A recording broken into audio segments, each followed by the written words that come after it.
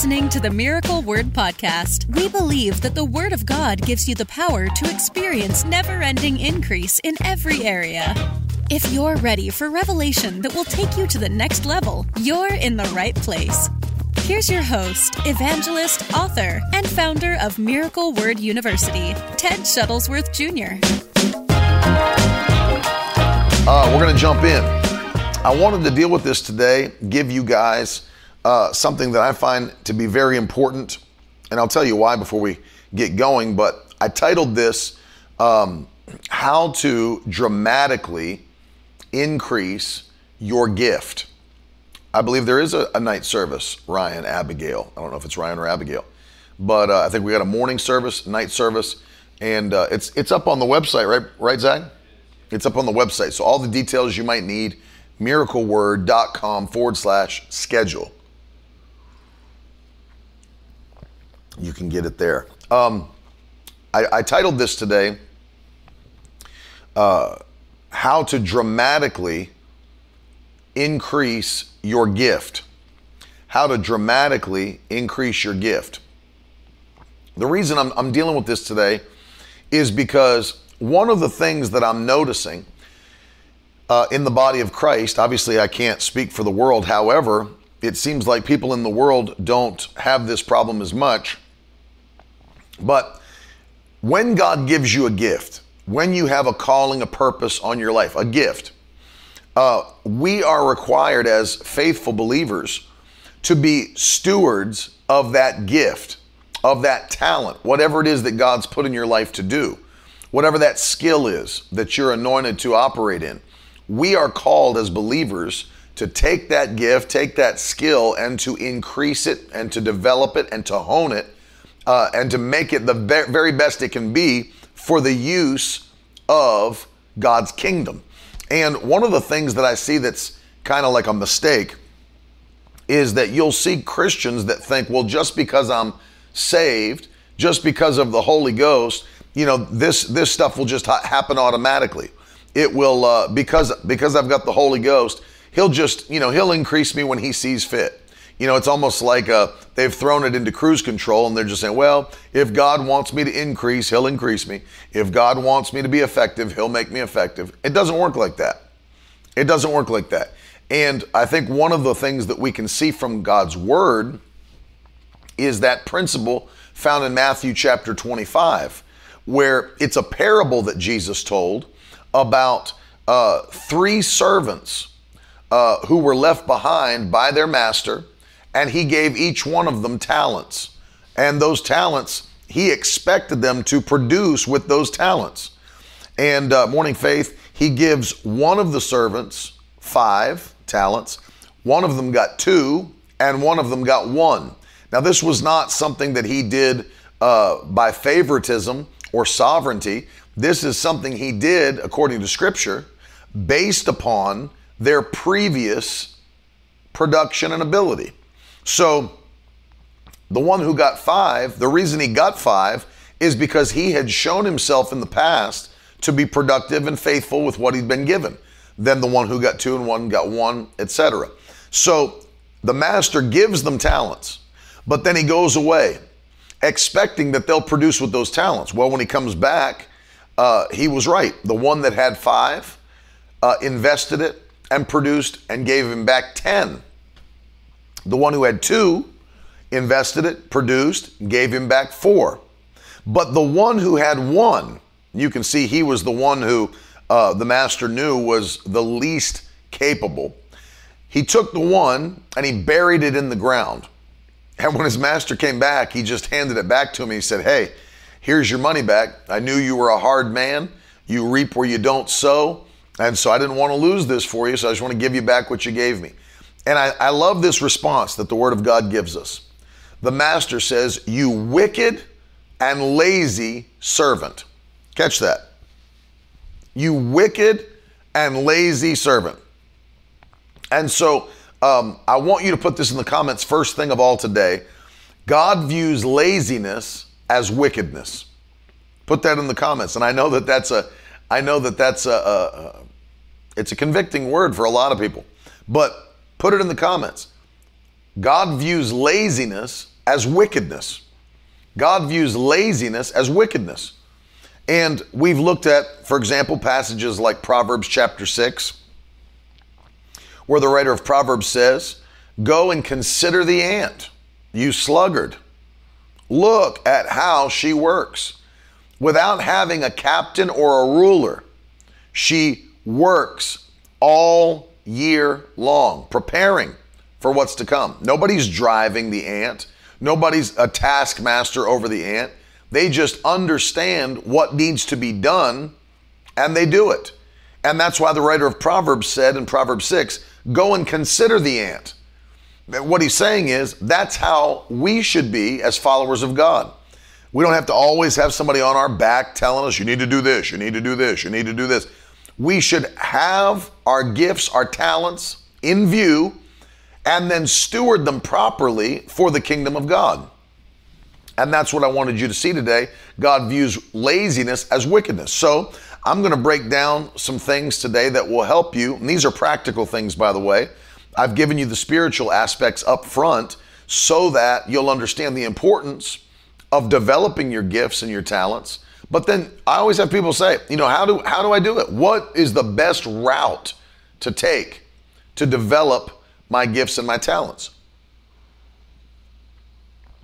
And so today, I want to give you some things that will definitely help you. Write these down. And everybody watching me, I know God's given you something. It's not all the same. We're not all the same, but every one of us has been given something by God. The first one of the 7 that I'm going to give you today is a spiritual one. And that is this. Ask God for wisdom. You say, well, I know the thing I'm supposed to be doing. I know what I'm called to do, but I just feel like I lack in so many areas because I don't know what to do. Number 1, put it in the comments, ask God for wisdom. Ask God for wisdom. That's a command from Scripture. James chapter 1 and verse 5.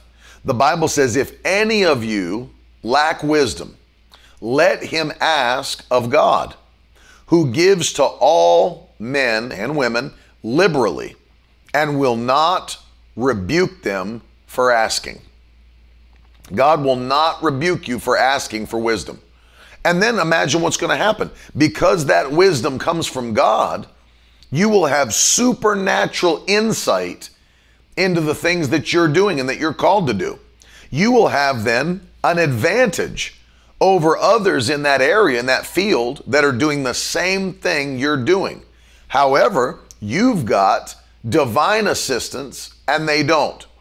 And so you have an advantage, which is the Holy Spirit who teaches you all things. So I always tell people to start with this. As you're developing your gift, ask God for wisdom.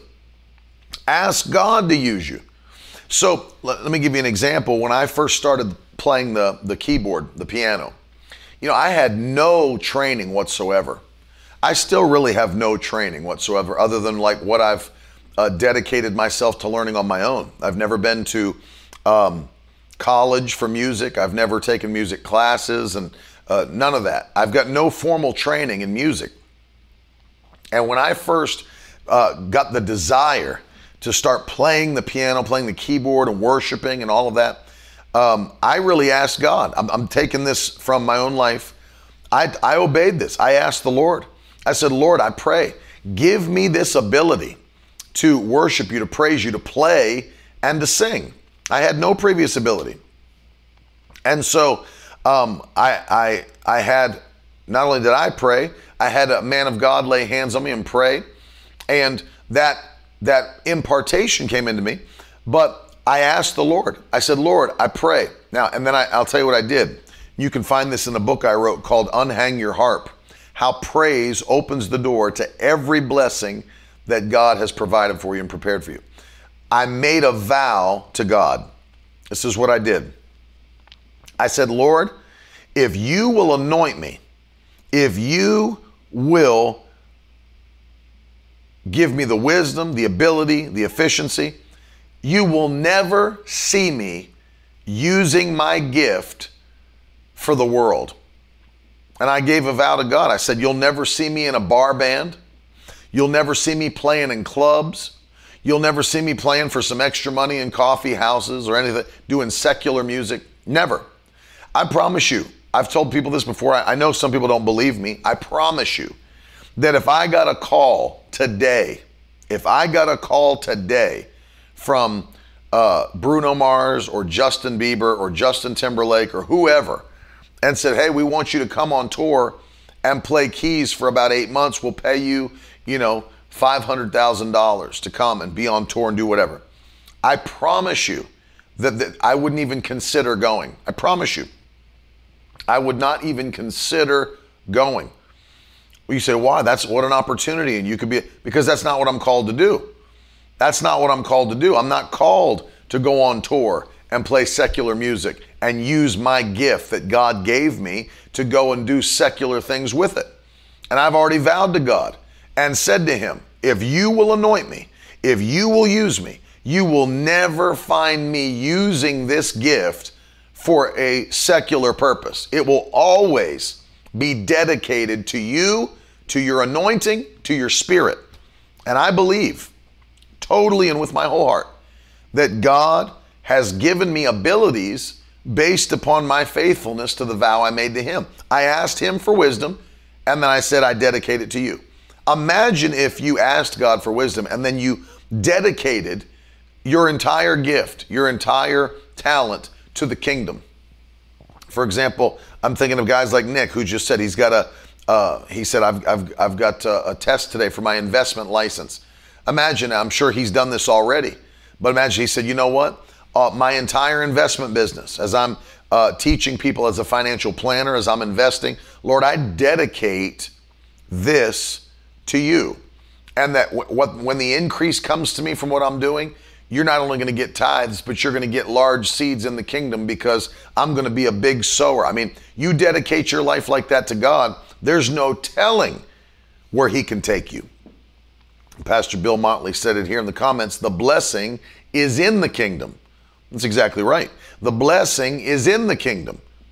And so when you stay tied to, yes, I do remember that, Nick. I do remember that. When you stay tied to the kingdom, when you stay tied to God's purposes, he exalts you. He exalts you. You seek first the kingdom of God and his righteousness, and then all of these other things are added to you. And that's it. It's a kingdom first mentality. We made that yesterday. We were talking about if you were to break your life down into a pie chart and you saw each slice of the pie, this much goes out for mortgage, this much goes out for car payments, this much goes out for insurance, whatever. Always the kingdom should be, you should strive to make the kingdom the largest slice in the pie. And I thank God we've been able to do that. That's right. Hashtag kingdom slice. I'm telling you, God's blessed us to be able to do that. Maybe you're on your way to that place, but make it a priority and watch. God will cause it to happen. What are you doing? You're putting God first. That's number one today. If you want to dramatically increase your gift, ask God for wisdom. Ask God for wisdom. He'll give it to you. The Bible says not only does he give it, he won't rebuke you for asking for it. So that's number one. Number two, second thing you got to do to dramatically increase your gift, schedule your increase. Schedule your increase. I'm going to break that down. Schedule your increase. What does that mean? Well, one of the things that really disappoints me is when I see people like, let's say somebody's anointed to or has been called to play the guitar or something like that, and they are playing at their church. It disappoints me, and there are all kinds of people like this, that they come in and they play their guitar during praise and worship on Sunday, and then they don't pick their guitar up for the rest of the week until the next Sunday. It's like, I bring it to church, I play the guitar, I don't play it through the week. And they want God to bless them and use them and increase them in that area, and they never give themselves to it. They never give themselves to it. And so the number two that I'm teaching you today, schedule your increase. And I don't care what your gift or your talent is. It doesn't have to be related to music in any way. It could be coding. It could be financial management. It could be anything. Whatever your gift is, whatever your talent is, schedule it. How do you do that? You make sure that every day you are giving yourself to that gift, that talent, and that you're spending time in that gift. My wife can tell you that even when I'm home and I play a lot and I sing a lot and I preach a lot, but even if I'm home and I'm not in a meeting or I'm not, leading worship, I'll walk right into my office and sit down at my piano and just start playing and worshiping God. I'll just start playing and worshiping, giving myself to that gift or that talent, even though I'm not in the midst of a meeting or at church or whatever. I'll just walk in. I don't even have anything planned where I have to go play at it has nothing to do with that. I'll just go in there, sit down, and begin to use the gift God's given me. Sometimes I'll record it for other people. My grandmother was just facing an attack, and she's believing God for a touch. And I just went in, sat down, I turned on the studio, and opened up the laptop and started recording. And I just began to play worshipfully, healing worship. I called it healing worship. And just began to play those old songs about the blood and the power of Jesus Christ, sitting there ministering to the Lord by myself, recording it, sent it to my grandmother so that she could just play it in her house, let the anointing move through her house as we worship the Lord. And just literally, it's just me and God. And I'm taking that time, I'm scheduling my increase. It blows my mind that there are many people who have gifts, who have talents, but they don't schedule any kind of increase. They don't schedule any kind of increase. They don't spend time daily, maybe even studying in their field. I was listening to a show from Dave Ramsey. I've mentioned this on the broadcast before. And he was putting, and I think somebody was telling me Dr. Gene Lingerfeld did a whole series on this at his church from what Dave Ramsey released. But it was the differences between those that are wealthy and those that are poor. And he showed the practical aspects of their life on a daily basis, what these do that others don't do. And one of the things that stood out to me was that people that are successful, after they graduate from school, college, high school, whatever, they still read constantly to study the area of their own career, job, business, calling, whatever. They stay studying, they stay reading all the time. Audiobooks, podcasts, ebooks, whatever. And they're just constantly reading. And it made me think of this, that though they've gotten out of school, every day they're giving themselves to their gift, their calling, to what it is that's their purpose in life. You can't ever let that go. You can't ever stop scheduling your increase. You've got to be that person that's hungry to go higher, hungry to do more, hungry to expand, hungry. And you give yourself to that and you say, you know what? I'm going to take time every day. If God's given you a gift to write, sit down every day. And it doesn't have to be something you're producing, but write. Take 30 minutes a day, take an hour a day and just write. Just write. You're not going to get better from not doing it. You get better from doing it. Just sit down and write every day. Every day. If you're learning coding on the computer and you want to be a coder and do different things, you want to write programs, you want to build websites, whatever it might be, sit down every day and write code. Every day, write code. If you want to be an architect, listen. Sit down. Open your computer. Begin to design buildings. And no one's even paid you to design. Sit down and begin to design. Sit down and begin to do what you are gifted to do, called to do. Give yourself to it. Give yourself to it. And so you have to schedule that increase. This is a pure, disciplined dedication. It's a pure, disciplined dedication to what you've been called to do. I'm blown away by how many people just kind of throw it in the background, go on about their life and never attack it. They never go after it. Focused dedication will cause you to skyrocket. skyrocket. Let me use this analogy one more time. I've said something like this on the broadcast before. Let me use this analogy. I used to play a lot of like video games, like role-playing style games, where you have a character that you can build up his statistics in different areas. And let's say he's a warrior, so he has, he fights with melee weapons or whatever. What you'll find out is that there's this idea, and I want you to put this term that I've used before in the comments. The term is power leveling. Power leveling. I want you to put that in the comments. I'm going to share a secret with you because it works in real life. Power leveling. What I discovered is that if you're building a character and you want him to level up real quick through the game, become a very powerful character, you have to ignore all of the attributes and all of the things that don't pertain to the type of character you're trying to build. So, for example, if I told you, as I did a moment ago, that I was trying to build a powerful warrior character, well then I'm not going to level up the skills that have nothing to do with a powerful warrior. Maybe somebody uses a bow and arrow or throwing knives or some kind of ranged weapons. No, I'm building a character that swings an axe or a sword or whatever. I want to build up his melee weapon ability. I want to build up his physical strength. I want to build up his stamina. I want to build up his health. I would take the few attributes that will cause him to be that kind of a powerful warrior character and only focus on those, ignoring everything else.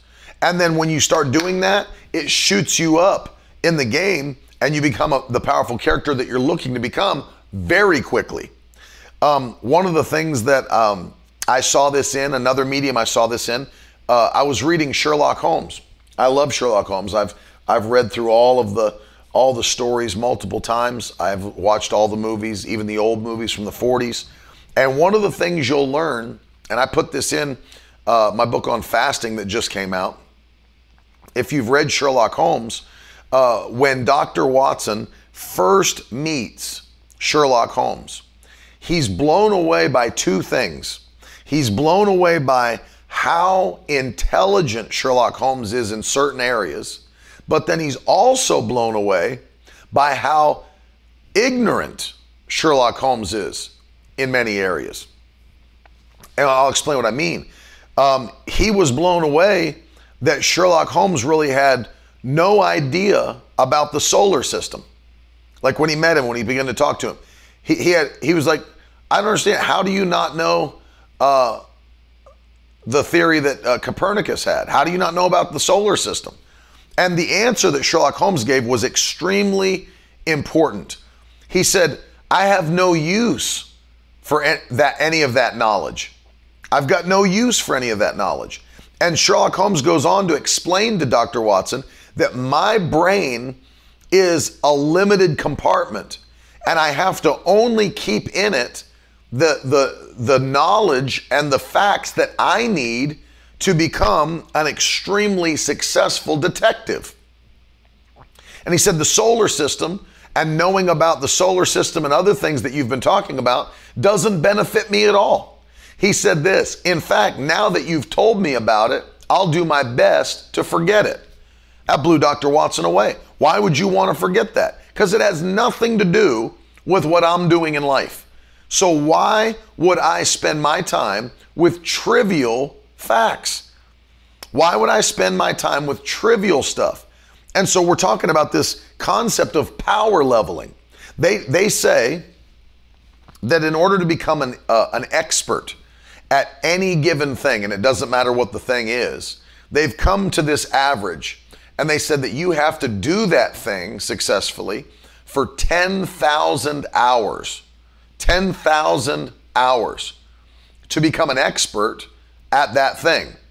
So the question becomes, if you want to become the very best at whatever you are called to do, whatever is your gift and your talent, why are we spending so many hours doing things that don't pertain to the thing we're called to do and spending so few hours doing the thing that we are called to do?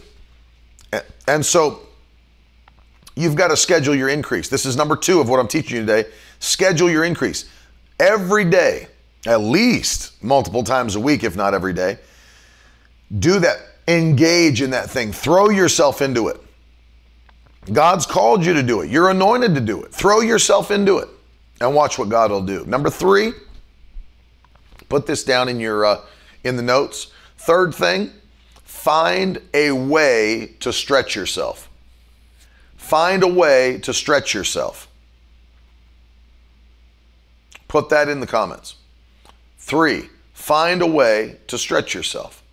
Tackle things that you don't think you can do. You know, one of the dangers of development is just to continually do the things you know you can do. Why? Because they become comfortable. They become comfortable. You know, when you're working out, this is something that people who work out, not me personally, because I do not, but people who go to the gym, people that work out, one of the things they recognize is that to continue to grow your muscle, you've got to constantly stress that muscle out. What does that mean? You may have started in the gym bench pressing 135 pounds, but that's not where you want to stop. You want to continue to build your chest and define your muscles. So what do you have to do? You have to continually find ways to stress that muscle. It actually begins to tear and grow. So if you get to that place where 135 becomes very easy and you can bang that out 40 times, then you're not doing yourself any kind of a service to stay there week after week after week lifting 135. It's time to stretch yourself. So if 135 becomes easy, then you need to jump up to 155, 175. And you say, well, that's hard. That's putting a lot of stress on me. Yes, that's the point. That's the point. You're growing. You're growing. You're going on to the next levels. But you'll never have next levels doing what's always comfortable, doing what you've always done. You've got to find a way to stretch yourself. You tackle things you don't think you can do, and then you accomplish them. It might seem more difficult. That's the point. It should be more difficult. It should be more difficult.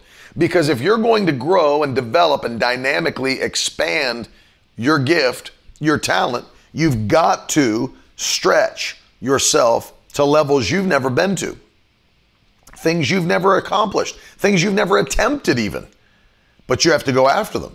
Why? It's the only way forward. It's the only way forward. That's it. You cannot keep doing the same thing. I use this sometimes when I'm talking about giving.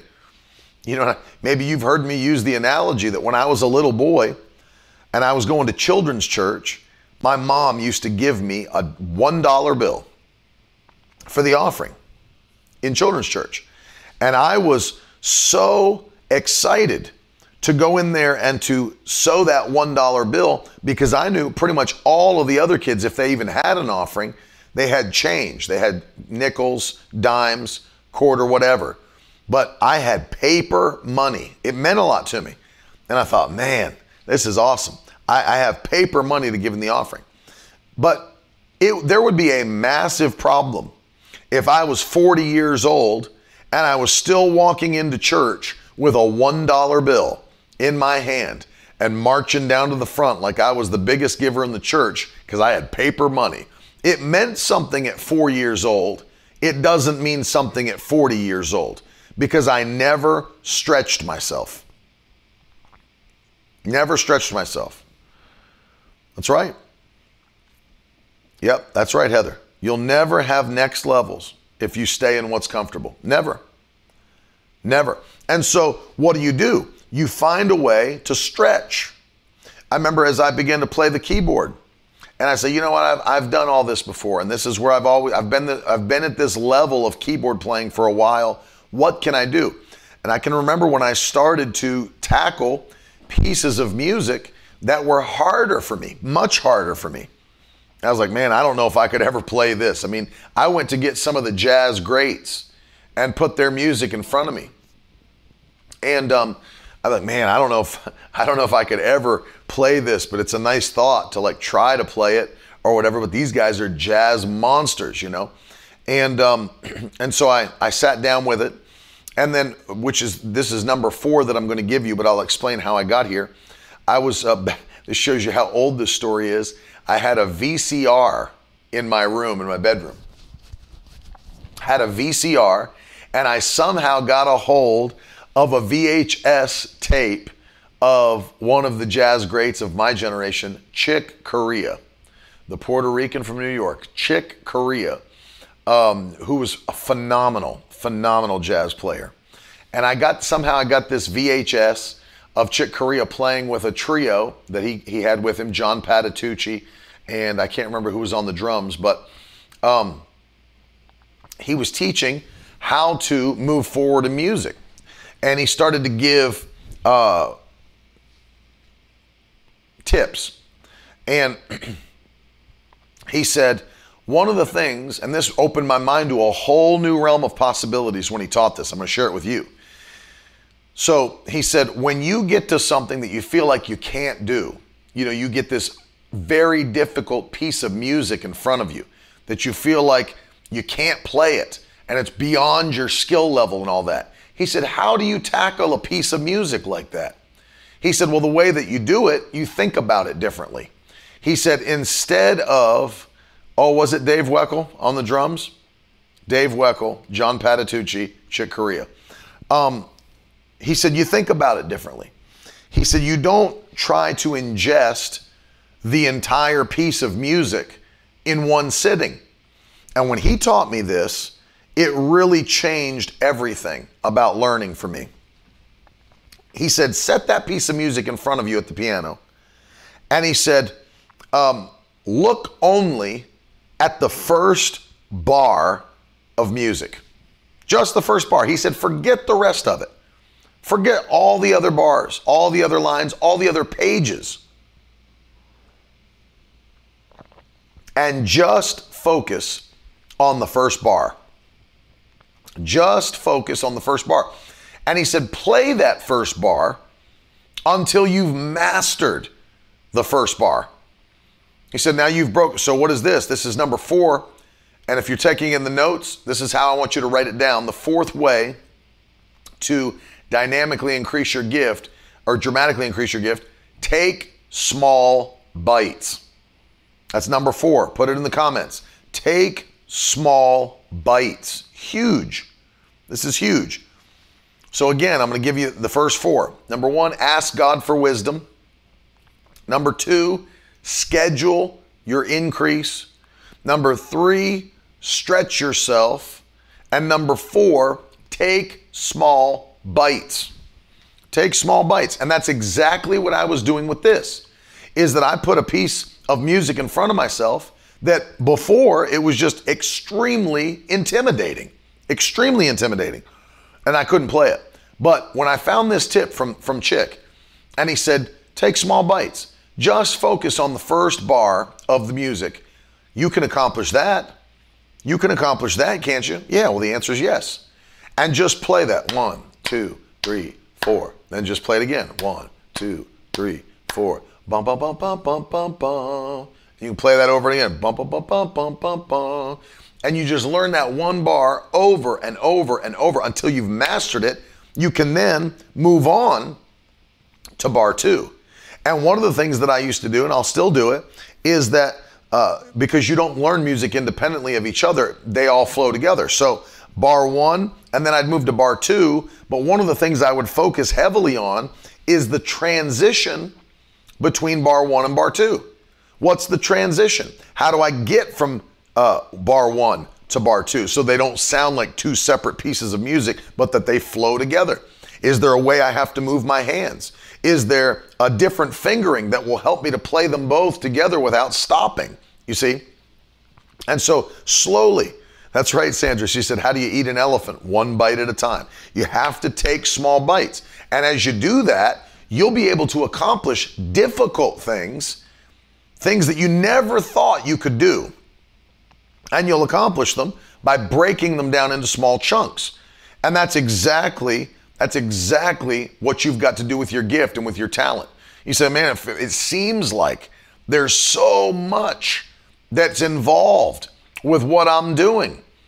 But you take small bites. I see Ted Melton, he's a master woodworker, master. He builds things and just, it's masterfully done. He's built stuff for me before, just gorgeous, absolutely gorgeous. But I guarantee you that Ted Melton did not start at the skill level that he's at today. He took small bites. He leveled up. He learned one skill at a time, and he mastered that skill. And while he was mastering this, he was beginning this, and he was continuing on to the place where he is now, where he runs his own business and builds things out of wood and cabinets and all kinds of stuff. He didn't start there, but what do? One small bite at a time. You're increasing steadily, but you might be increasing exponentially, but slowly. It's okay. It's all right, because it's better. Think about this. It's better to move forward with things being mastered one at a time as you're moving than to be a jack of all trades and a master of none. Think about that. You're a jack of all trades. You're 5 miles wide and you're 1 inch deep, rather than being 1 inch wide and 5 miles deep. And that's where the masters are at. That's where the ones that have given their whole life to something and they are, killing it. That's where they're at. They ignore everything that doesn't matter. They stretch themselves and they take small bites until they're better. And that's the key. What is something, I want you to get it in your mind, get it in your spirit. What is something that pertains to your gift, your talent, what God's given you, that you feel like, man, that's difficult. That's another level. I don't know if I could get there. Other people have, but I don't know if I really can. What is something that you feel is beyond you? The key is, once you realize what that is, set yourself a strategy and say, you know what, I'm not going to try to accomplish it all at once. I'm going to do it piece by piece, until I've eaten the whole elephant, as Sandra said, till the whole elephant is gone, right? But you steadily move forward. You do something every day. You're always studying towards it, practicing towards it, giving yourself to it. And that's how you become what you become. It's crazy. People marvel at what you can become when you join the military and go to boot camp. People marvel at that. People go in one way and they come out however many weeks later and you're like, man, look at this guy. Look at this guy. Yeah, but the thing that they fail to realize is that they have a discipline system there that's set in place that is very, very strictly governing what that man or woman does with their time. Very strictly governing that. They're strictly governing what they eat. They're strictly governing how they sleep. They're strictly governing how many marches they go on a day, how many runs. Put on a 70-pound pack and run. And they come out and say, wow, you look so different. Yeah, I better look different after all that, because I've been strictly governing every aspect of my life. I should come out of boot camp looking different than I went in. But see, the difference is this. Most people, and I'll say civilians in comparison to those in the military, they're not willing to put those same discipline parameters on themselves. That's why when you go to boot camp, you've got a drill sergeant. You have somebody who is giving you orders. There's somebody there making you do. But see, the average person, this is the key. The average person's not willing to put those same discipline parameters on themselves to make themselves be pushed forward. Most people aren't willing to do that. They don't like discipline. They depend on passion. And that is a big, big mistake. Passion doesn't come close to discipline. You know why? Passion will run out. The honeymoon phase of going to the gym in January runs out. Of practicing your instrument every day, coding every day, writing every day, whatever it might be, that runs out. The passion goes away. blogging every day, vlogging every day, journaling every day. It runs out. But if you depend on discipline, then you won't have to worry about the passion running out, because you learn to say, no, it's this time of day and this is what I do every day at this time. Has nothing to do with how I feel about it. The passion doesn't drive me. The discipline drives me. And if the discipline drives me, it doesn't matter how I feel about it. This is what I do at this time every day. Discipline destroys passion. It's so much better. It's so much better. We don't do things because we feel like doing them. We do things because that's who we are. It's who we are. I'll tell you this, and I'd have you put this in the comments section. And again, I recommended this book to you. You should read it if you haven't read it. Atomic Habits by James Clear. Put it in the comments. Atomic Habits, James Clear. They've discovered it's the identity change that makes people stick with what they're doing as a discipline or a habit. It's the identity change. It's the identity change. Instead of saying, I'm trying to be a writer. I'm trying to be a writer. And then you say, you know what, I didn't really write today. I'm really screwing up. I'm trying to be a writer, but it's hard. You don't say that. You say, I am a writer. You change the whole identity. I am a writer. And writers write all the time. I'm an author. I'm a writer. Even if you've never released one book, you start declaring it. I'm a writer. That's who I am. That's why he was saying the people that are successfully quit cigarettes versus those that don't, when the one group is offered a cigarette, they say, no, thank you, I'm trying to quit. The other group says, no, thank you, I'm not a smoker. What's the difference? Identity change. Identity change. That's the same thing you've got to do here. If you're going to take these small bites, the discipline will outweigh the passion. You say, yes, I'm a writer, and writers write. Yes, I'm a coder, and coders code. Yes, I'm a musician, and musicians practice. You make the discipline pop in because you've changed your identity. Let me give you 5. Number 5. You ready for this? Number 5. Use free tools. I don't know why people don't do this more often. We live in a generation where everything is available to us for free. Everything. You can learn anything online that you want to learn, and from people that are doing it at a professional level for free. Use free tools. How are you not capitalizing on everything YouTube has to offer? In your own, literally in your own field. You know, going back to Ted Melton.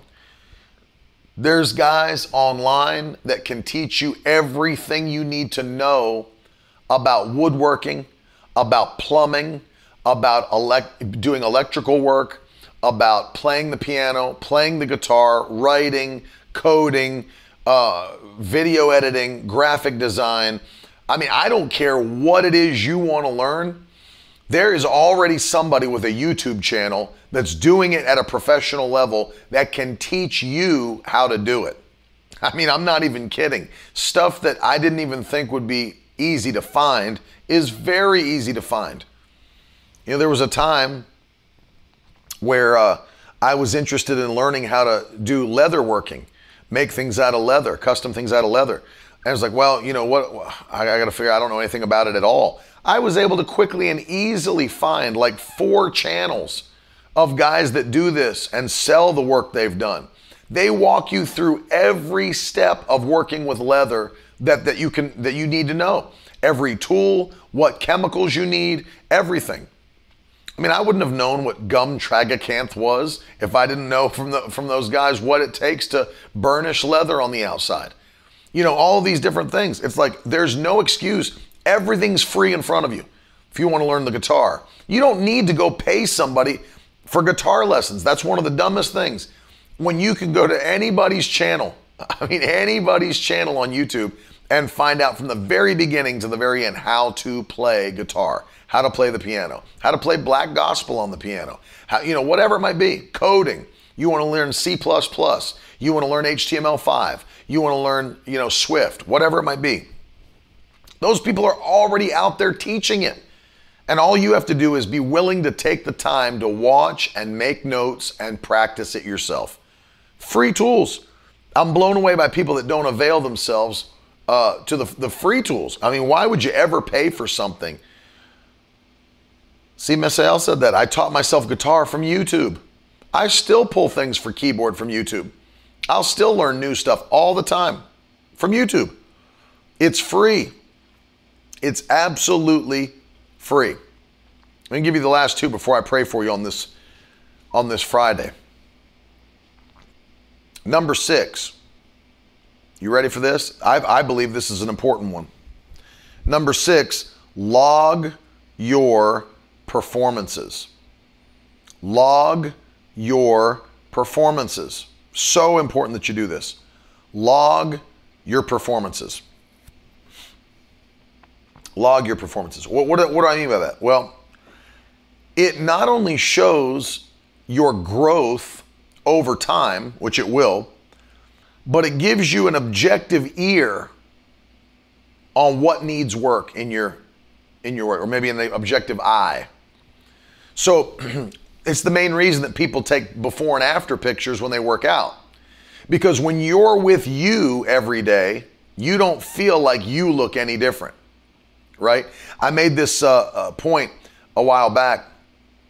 If you have family that lives in another state or something, and maybe you only see them at Thanksgiving or you see them at Christmas or whatever, and you bring your children to see them, maybe it's your mom and dad, brother, sister, whatever, and they haven't seen your kids in like 9 months, and you know what they always say? Man, look how big the kids are getting. Man, your kids have gotten so big. You know why they're saying that? See, you don't look at it that way because you see your kids every day. Last night I was scrolling through my phone in the back room after the service, and I was going back to look for old videos, and I found old videos of my daughter Maddie, my daughter Brooklyn, my son Teddy, when they were really little. I'm with them every day, so, I don't necessarily notice those changes as dramatically. But man, looking back, it's like, they've gotten so big so fast. And see, that's what it happens when you log your performances. You can go back and say, well, what did my guitar playing sound like last year at this time? Right? And you've got yourself on video playing guitar and performing a song. Where was my coding at last year at this time? Where was I at in C++? Where was I at in HTML5? Where was I at in Swift? Whatever you work in. Where was I last year at this time? Whatever that might be. I was a writer. What did my short stories look like? What did my articles look like? What did my blog posts look like last year at this time? You log your performances. What it does is it allows you to see your growth, which is encouraging. Well, that's one thing that keeps you moving forward. You see your growth over time. Powerful thing to have at your disposal. The other thing it does is that in short spans of time, it gives you an ear or an eye on what needs to be worked on. So, for example, when in the moment, you may not notice all of the mistakes, the time. Let's say for a musician, you may not notice all the mistakes, the timing issues, the wrong notes. But when you record yourself, even if you do it on your phone, and you go back and listen, you can immediately see, man, my timing is way off. Like I felt like I was on time, but man, my timing is way off when I play. If you go back and look through the last few and you say, oh, here's my last few projects that I've done, graphic design, video editing, whatever. I can see my issue here is that I'm not very good with this particular thing. And then what does that do? It gives you a goal, whether that be an objective ear, objective eye, you can hear or see what you're doing. And you say, oh, I can catch that. I'm not doing that great at that area yet. So what does it do? It gives you a goal of something to work on, to go to the next level, to get better, to increase your gift dramatically. You see that? And so you're recording everything that's happening. You're almost like journaling it so that you understand, here's where I'm currently at, here's where I want to be, and here's what's standing in the way of me getting there. So it gives you a clear path forward of what you can do to go to the next level. And then let me give you the final one. And I feel like this is a big one. Surround yourself with people who push you. That's number 7. Surround yourself with people who push you. This is massive. It's massive because we could call this impartation. But one of the things that you have to recognize is there are people that are doing what you're doing and are called to do at a much greater level. And if they can show you, for example, that's why there's so much power in apprenticeship. You know, if you're going to be an electrician, why would you apprentice under a plumber? Makes no sense. If I'm an electrician, why would I apprentice under a plumber? Why would I not find a master electrician and apprentice under them, right? If I have the ability to connect with a great keyboard player and I'm a starting off keyboard player, why would I not connect with them directly?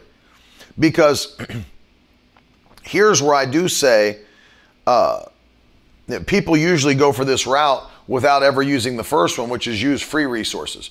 But I'm not saying that getting around somebody in real life is not helpful. It is. And more than anything else, that 1-to-1 ratio of teaching is vital, because the person who's teaching you on YouTube, they can't see you playing. They can't see where you particularly are struggling. They can't give you customized feedback. Whereas someone who's connected with you in real life can do that. And they can say to you, here's the area, I can see it clearly. Here's the area you need to work on. And then you may not know how to work on it. And they can sit down and say, do it just like this. And they'll show you. That's impartation of wisdom. They're showing you what they learned over a long period of time. Let me tell you what I did. When I was younger and starting to play the keyboard and stuff, I know you've probably heard me say it, I would walk right up at 15 years old, 16 years old. I'd walk right up on the platform, even though I wasn't supposed to be, I wasn't part of the worship team, and I would sit on the organ bench next to Brother Schambach's organist, Willie Isaac. I would sit on the bench. What was I doing? I was watching his hands and feet. Obviously, if you know anything about the B3 Hammond organ, you play it with your hands and feet. And I would just watch Willie play. I would listen to Willie play. If Brother Schambach was preaching, and I'd still be sitting up there, I would want to see, what is he playing behind Brother Schambach as Brother Schambach's preaching? How did he do that? Instead of trying to guess, here's somebody that's already a master at doing it, master at playing. I say, how did he do what he did? And I could sit there with that 1-to-1 ratio of teaching. And then afterwards, maybe after the service was over, I'd sit there on the organ after people were leaving and I'd play it a little bit myself and say, Willie, can you show me how to do the thing you did tonight? Yep. Brother Lance Palmer, who was the praise and worship leader for Brother Schambach, he would write me chord charts and say, here's the song we did tonight. If you wanted to learn it, here's what you'd play. Here's how you'd play it. He'd give me tips. And he helped me. He helped me. There were 2 people that helped me the very most in my life when it came to this area. Chris Vance, who's the praise and worship leader at our home church in West Virginia, and Lance Palmer, Brother Schambach's worship leader.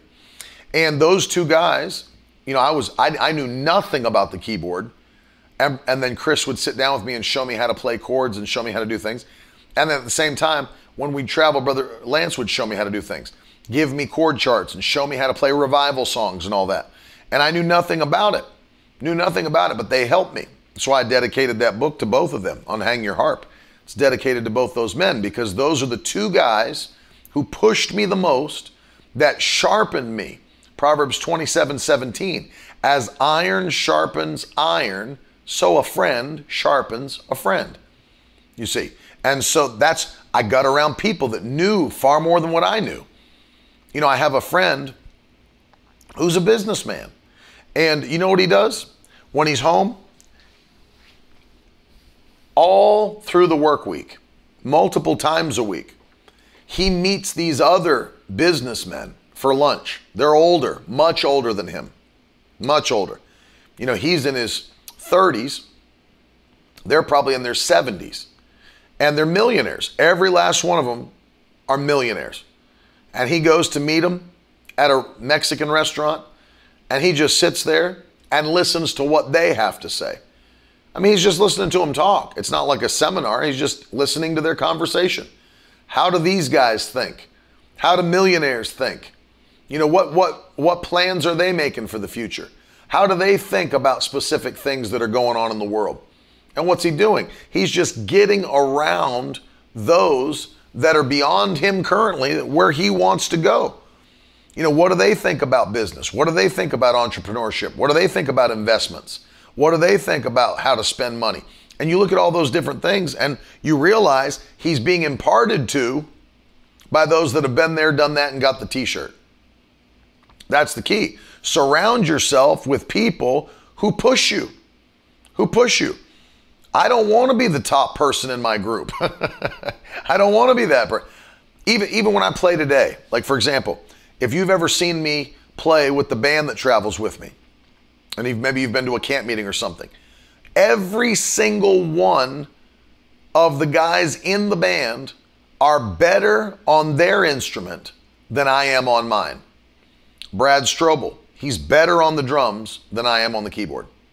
Tim Adams, he's better on the guitar than I am on the keyboard. John Grimsley, he's better on the bass guitar than I am on the keyboard. Pastor Steve Edlin, he's better on the Hammond organ than I am on the keyboard. I don't want to be the best one in the group. I want to be the one being pulled up higher by the ones that are around me. It makes me better to play with them. You see the point I'm making? It makes me better to play with them. I want to, and I'm not saying that for the point of trying to be modest. I'm telling you for real. Like, I'm not as good as any of them. And the thing that's happening, the more I play with them, the more I get pulled higher. The more I go to places where I want to go. It's like when you play sports. You know, if you want to get better at basketball, you don't go, let's say you were a senior in high school and you wanted to start getting yourself ready for college level play. You're not going to go down to a fifth grade school and go out back with the basketball court with the guys in the fifth grade and start, battling against all the fifth graders and smacking their shot into the building. You're not going to get better from competing against fifth graders when you're a senior. You got to go around and even though maybe you're a sophomore in high school and you go to the local college and start playing with those college guys as a sophomore, as a junior. Let them beat you around. Let them push you around. Get stronger. Go work out with them at the gym. See how those guys work out. Push themselves and push yourself with them. I'll tell you, two things happen. Number one, you're getting stronger and understanding what it's going to take at the higher level. But when you come back to play at your level that you're currently at, you'll be head and shoulders above the rest because you've set yourself to that higher level. Mackenzie's asking the question, how do you teach someone who you believe has potential to be better than yourself quickly? Do you refer them to other people? Yeah, I mean, I wouldn't, even when I was playing and raising guys up like in different settings, I'm not the end of their training. I'm just trying to point them in the right direction. And so, yeah, I would say, you know those avenues. And so you say, like, listen, if you really want to see something great, learn something great, watch this YouTube channel, watch this tutorial, watch this guy. Pick up what he's doing. Because you might be on that journey yourself and you just say, listen, here's the things that I'm looking at. Here's what I'm studying. Go that direction yourself. And, we did actually, you know what? We did a podcast on that. I don't know if you've ever seen this, Mackenzie. Jenya and I did a podcast on that. Man, it's been probably years ago now, 2 years ago. But if you scroll back through, we did a podcast on how to lead others even though you don't do what they do. So one of the things I asked Jenya to talk about, she's the praise and worship leader at our church. She's the music director, but she doesn't play an instrument like that. So how do you lead a keyboard player when you're not a keyboard player? How do you lead a guitarist when you're not a guitarist? And we did a whole podcast on how to lead other people places where you've never been yourself. But you're still the leader and you're still in charge. So how do you develop people when you don't even do what they do? Very, very interesting question. I would encourage you to listen to that one, Mackenzie. But yes, I would say you're right. Be a direction giver for people. Like, you may know stuff they don't know and know directions and know people they don't know. Point them in that direction.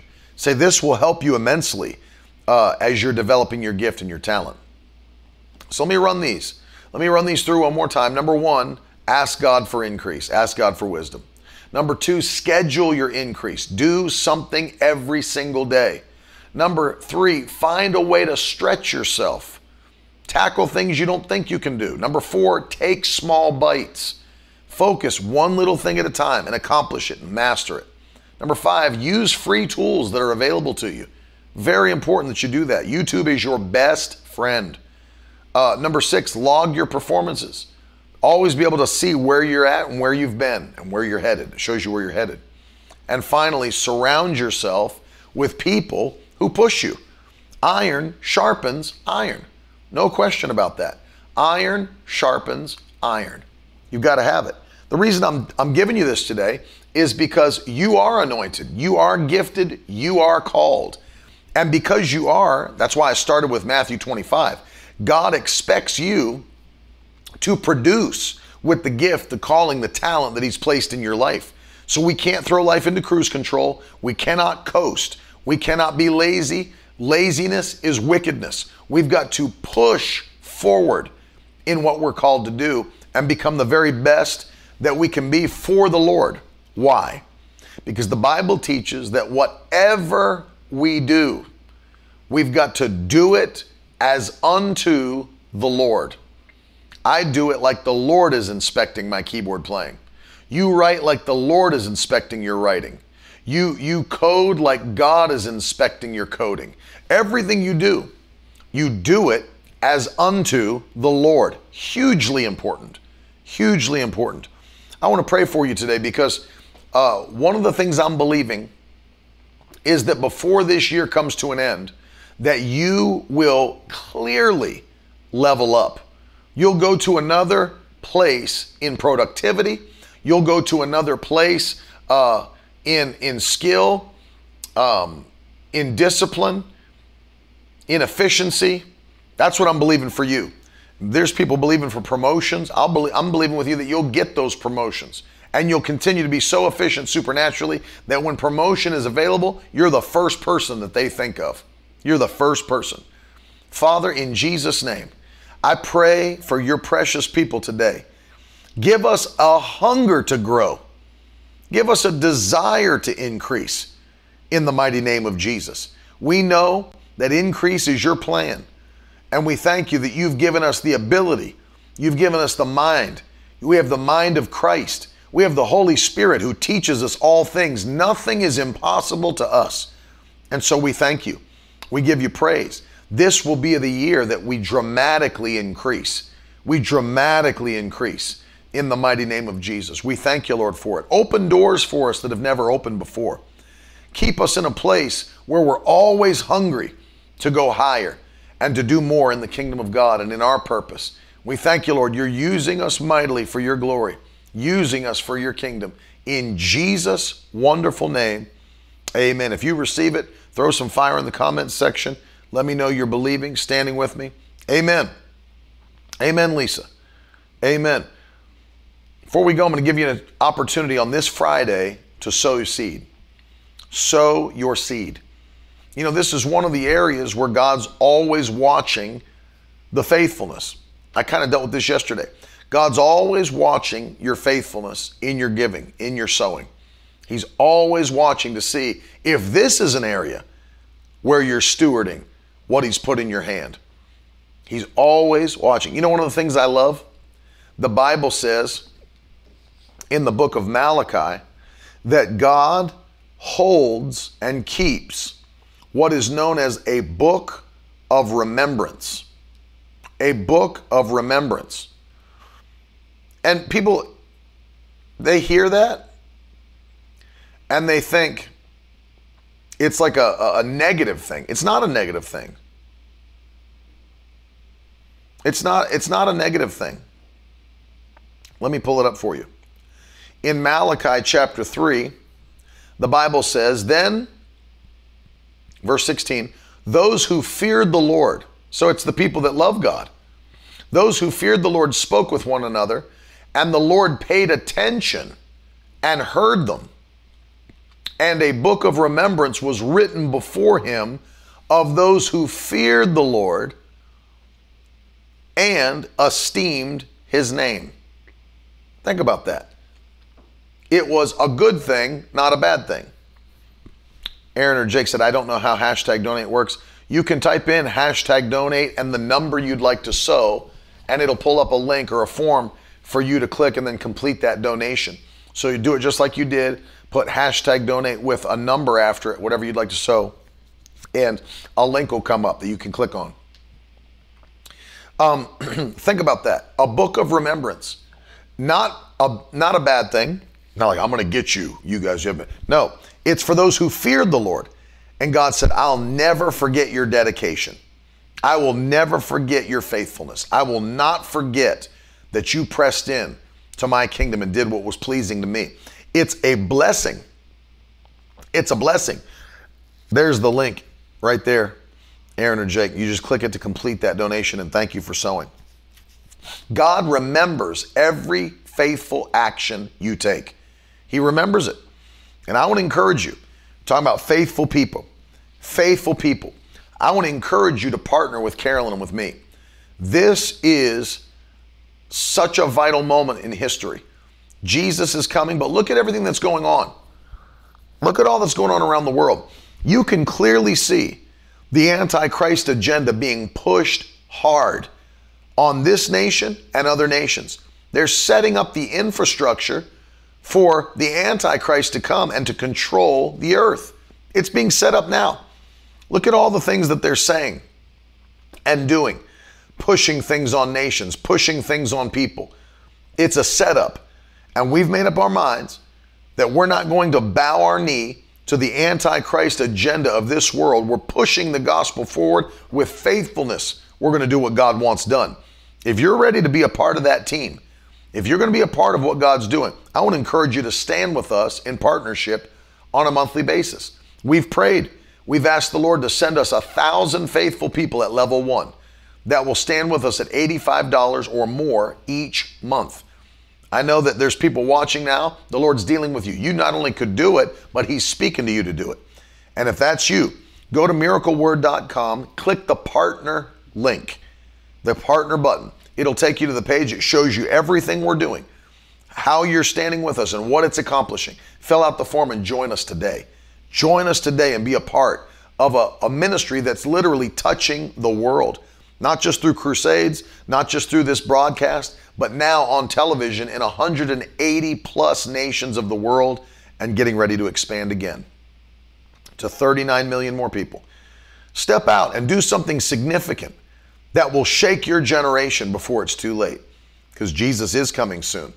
And we're not putting up with the devil's mess while we're still here. We have dominion over the devil. So I want to say thank you for sowing.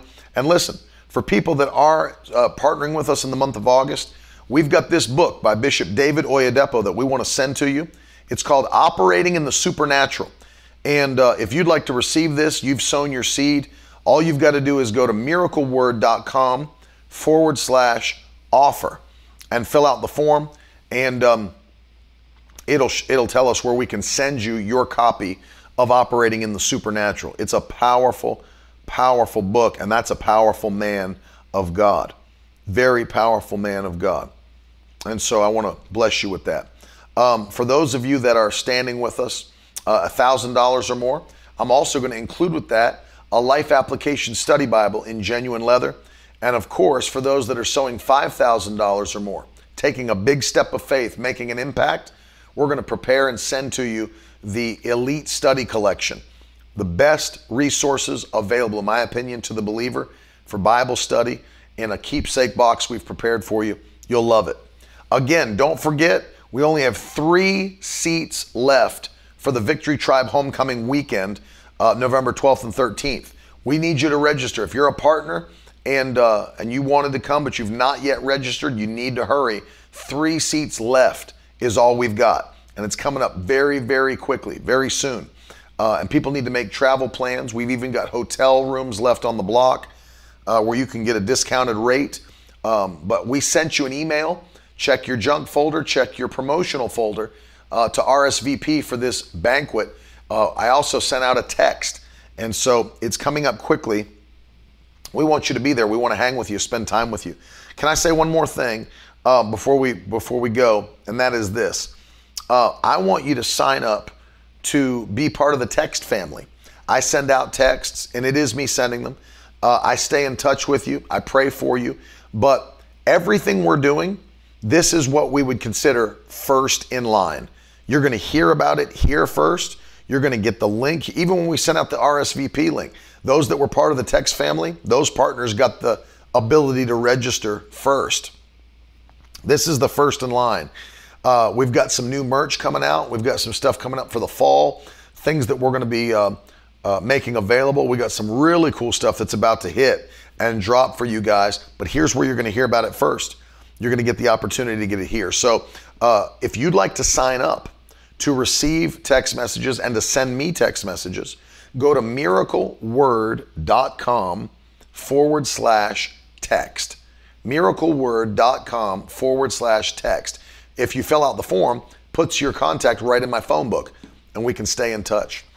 Again, tonight's the last night in Lancaster, Pennsylvania.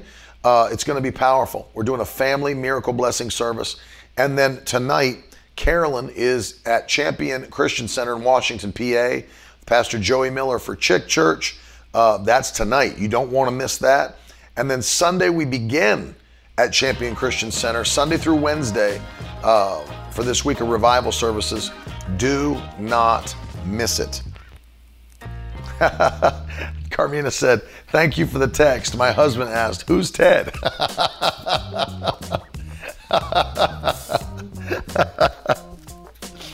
Oh man, that's funny. So don't miss it. Next week in Washington, PA. Following week, we're going to be outside of Charlotte, Albemarle, North Carolina. And then on the 29th, for one day only, Fitchburg, Massachusetts, Crossroads Community Church. Super Sunday. It's going to be great.